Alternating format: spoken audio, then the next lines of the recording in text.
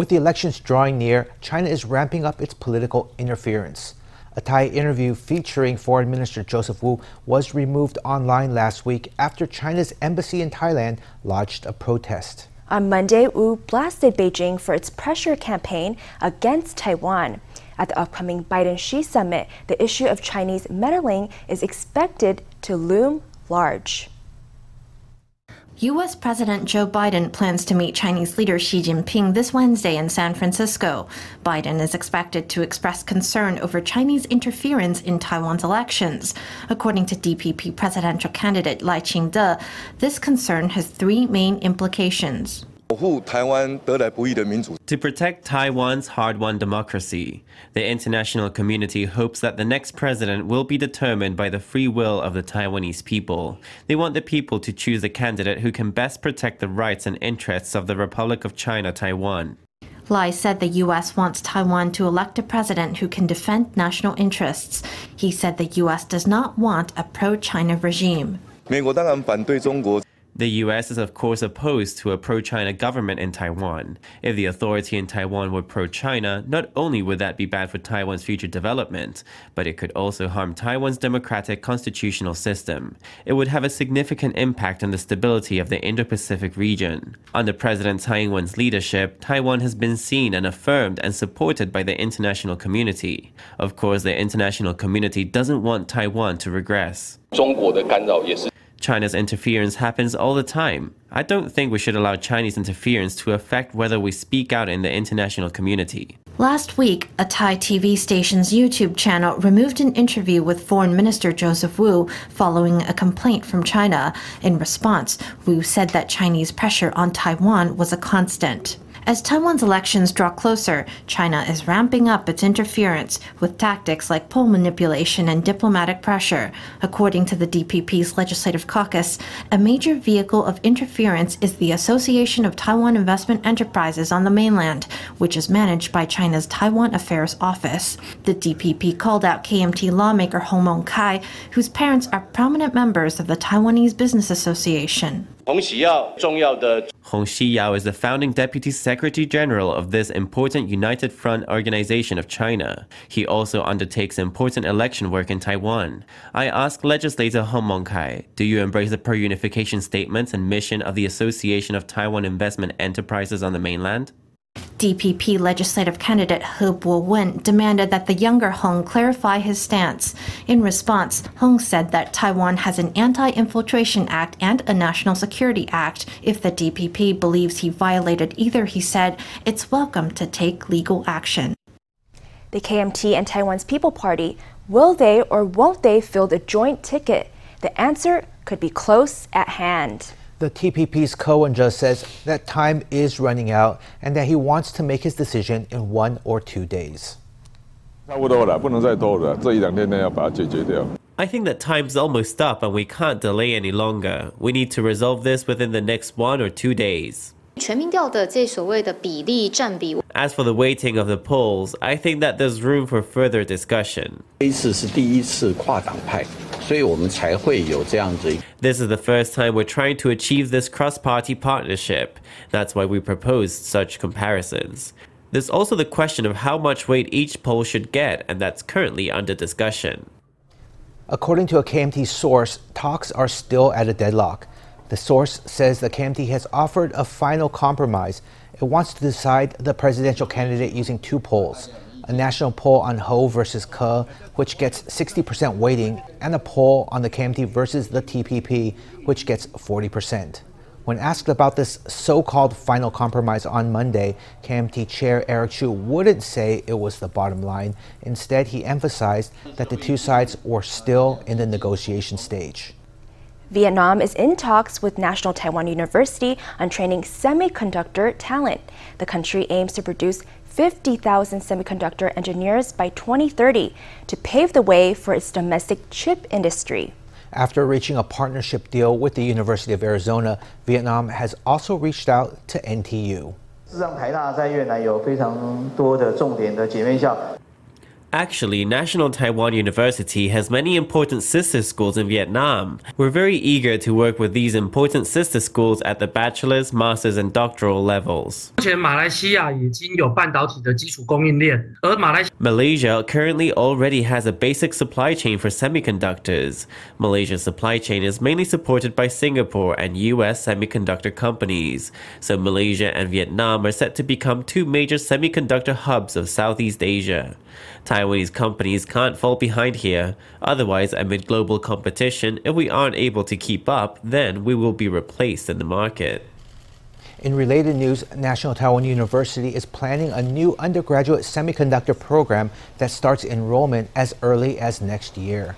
The program will recruit 50 to 60 students each year, focusing on international students. Its goal will be to bring global semiconductor talent to Taiwan and retain them long term.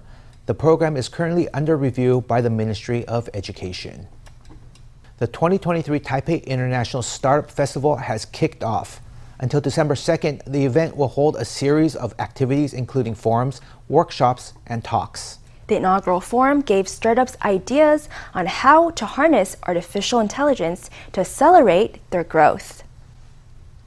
In the Taipei International Startup Festival. At the 2023 Taipei International Startup Festival, the first to speak was Ed Yeager, the Director of Trade and Investment at the Taipei Canadian Trade Offices. Yeager discussed the factors that led Canadian AI startups to success and how AI startup teams can expand into the global market through international accelerators. He said one key to success was Canada's global innovation clusters. The tool that the Canadian government has adopted in recent years to really focus in on key sectors is something called the Global Innovation Cluster.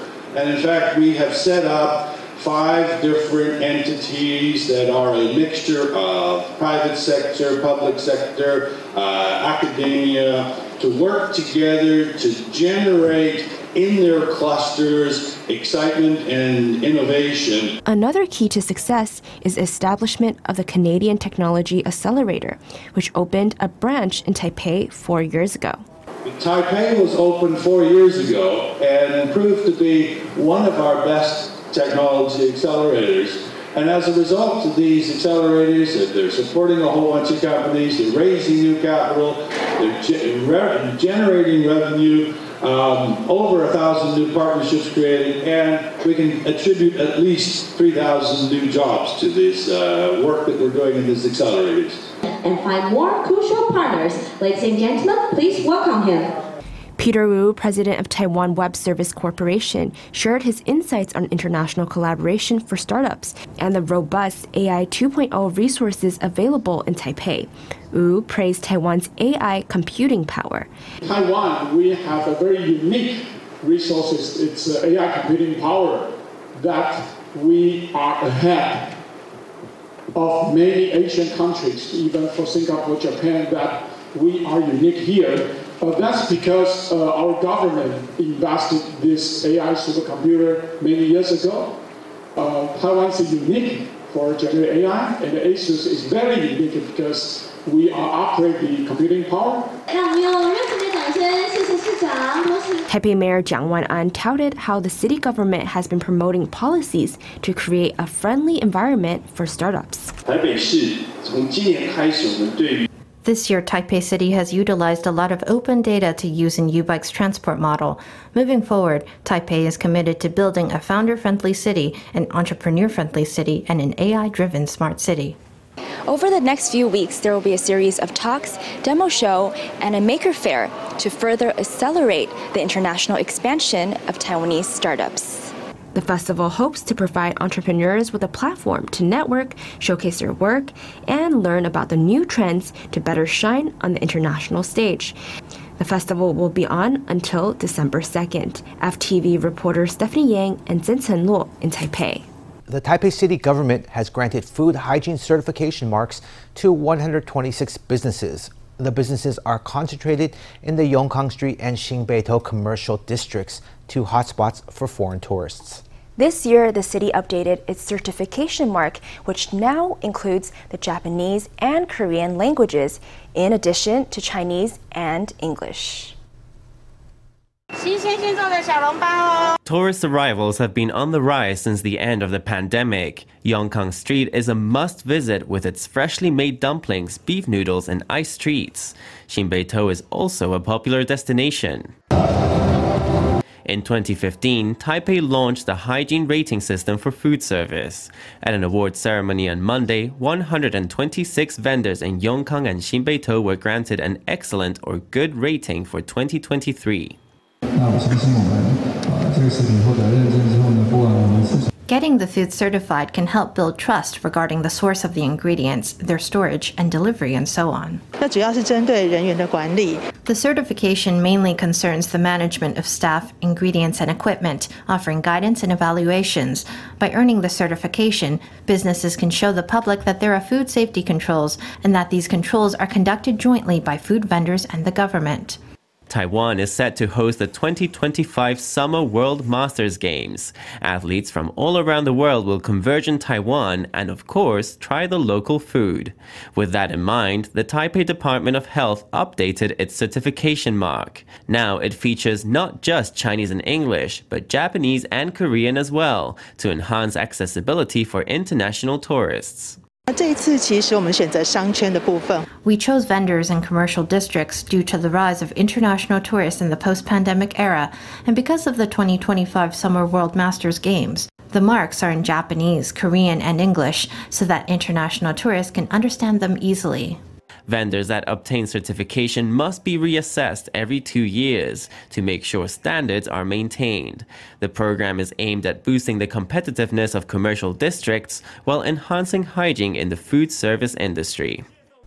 Taiwan is reassessing its duty-free allowance for incoming travelers. Currently, people entering Taiwan can carry up to 20,000 NT in goods. Anything above that is subject to customs tax. Officials say the cap was set more than 30 years ago and does not factor in today's incomes and consumer prices. The Ministry of Finance is considering raising the allowance potentially to a range between 30,000 and 40,000 NT. Departing travelers wait in line for security screening. In the post-pandemic era, Taiwanese are flocking abroad during holidays, seizing the chance for retail therapy. But they have to watch out when returning to not exceed the duty-free allowance of 20,000 NT. 20,000 NT is too low. Now that the new Taiwan dollar is depreciating, what can you buy with 20,000 NT? If you buy a luxury good, you'll go over. A watch or a bag would exceed that. Travelers say the 20,000 NT allowance is meager and too easily exceeded. Responding to a call from a lawmaker, the Finance Ministry is considering raising the limit to 30,000 or 40,000 NT. That means the allowance might be doubled.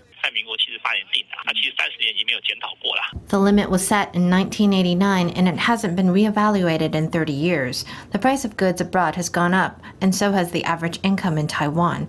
Japan and South Korea also increased their own allowances. Referencing neighboring nations, the official said South Korea sets its limit at $800 or about 26,000 NT. Japan has increased its allowance to 200,000 yen or about 43,000 NT. 20,000 NT is indeed too low. If you buy anything, for example, if you buy electronics in Japan, you'll probably exceed 20,000 NT. I wish the cap were a little higher. I think a cap of about 30,000 or 40,000 NT would be closer to the level for buying things abroad. 30,000 or 40,000 NT seems about right. After all, that's close to how much the average person's credit card limit is. Before the pandemic, Taiwan had some 15 million international departures every year. With tourism recovering post-pandemic, Taiwan saw 8.42 million departures from January to September this year. With 10 million departures expected by year's end, customs rules have become a hotly debated issue. A horse named Xiaomage has become a popular sight in Taichung of late as his owner takes him on rides around town. One day recently, his owner took him through the drive-thru at a fast food restaurant for a midnight snack, leading to exclamations of delight from the staff. In the drive-thru of a fast food restaurant, a man rides up on a horse. 可以来这里吗？来。可以啊。小马哥。好，怎么点？ The horse Xiaomaga likes to brush his snout against the employees, making them laugh every time. 可以可乐吗？ But is riding a horse on the road legal? According to current regulations, if the pair obstructs traffic, the rider could be fined between 300 and 600 NT. 倒是没有被开单过。 I've never been fined because he's very good in this area, in Taichung. He's like the city's goodwill ambassador. Li Hongming has raised horses since he was 9 years old. He now has 2, Xiaomaga and Xiaolajiao. 对，它会咬碎。 These alfalfa blocks are high in fiber and protein, making a wonderful snack for a horse. 轻轻的。 Brushing is also important, as it not only keeps the horse's hair clean, but also acts as a massage. Bathing provides a chance to inspect a horse's health. Afterward, the excess water is scraped off and the horse must be hitched and left to air dry for about an hour. 因为我是从9岁开始骑马。 Since I started riding at 9 years old, I have a deep affection for horses like I would for family. In addition to being a horse fanatic, 58-year-old Li is also a kendo instructor. After starting to train at the age of 10, Li has now achieved 7th dan and also serves as chair of the Republic of China Kendo Association.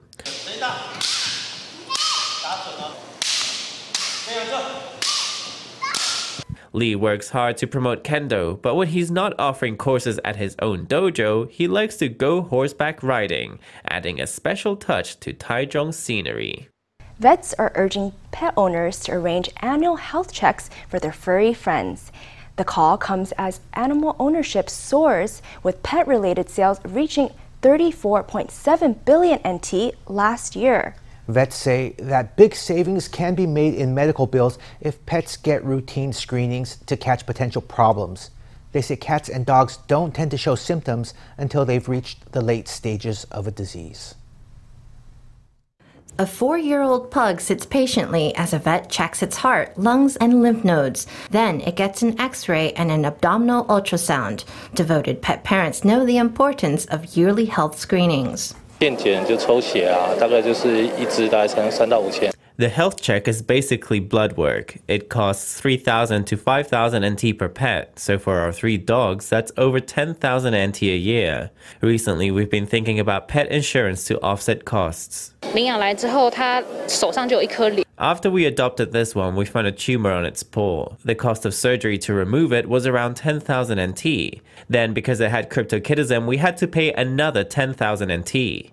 The trouble was getting blood transfusions. That cost is quite considerable. Big dogs need a lot of blood, and one bag costs 30,000 or 40,000 NT. Ms. Ko's family believes that with 3 large dogs, the medical bills will pile up as they age. Through routine health screenings and pet insurance, the family hopes to bring costs down. Heartworm medication costs 700 NT, but it's more affordable than treating disease. Illnesses like lymphoma can cost tens of thousands of dollars to treat, which means early prevention is key. 主要的伴侣动物是犬跟猫，它们是属于肉食兽，它们的 The main companion animals are cats and dogs. They are carnivores with a high tolerance for pain.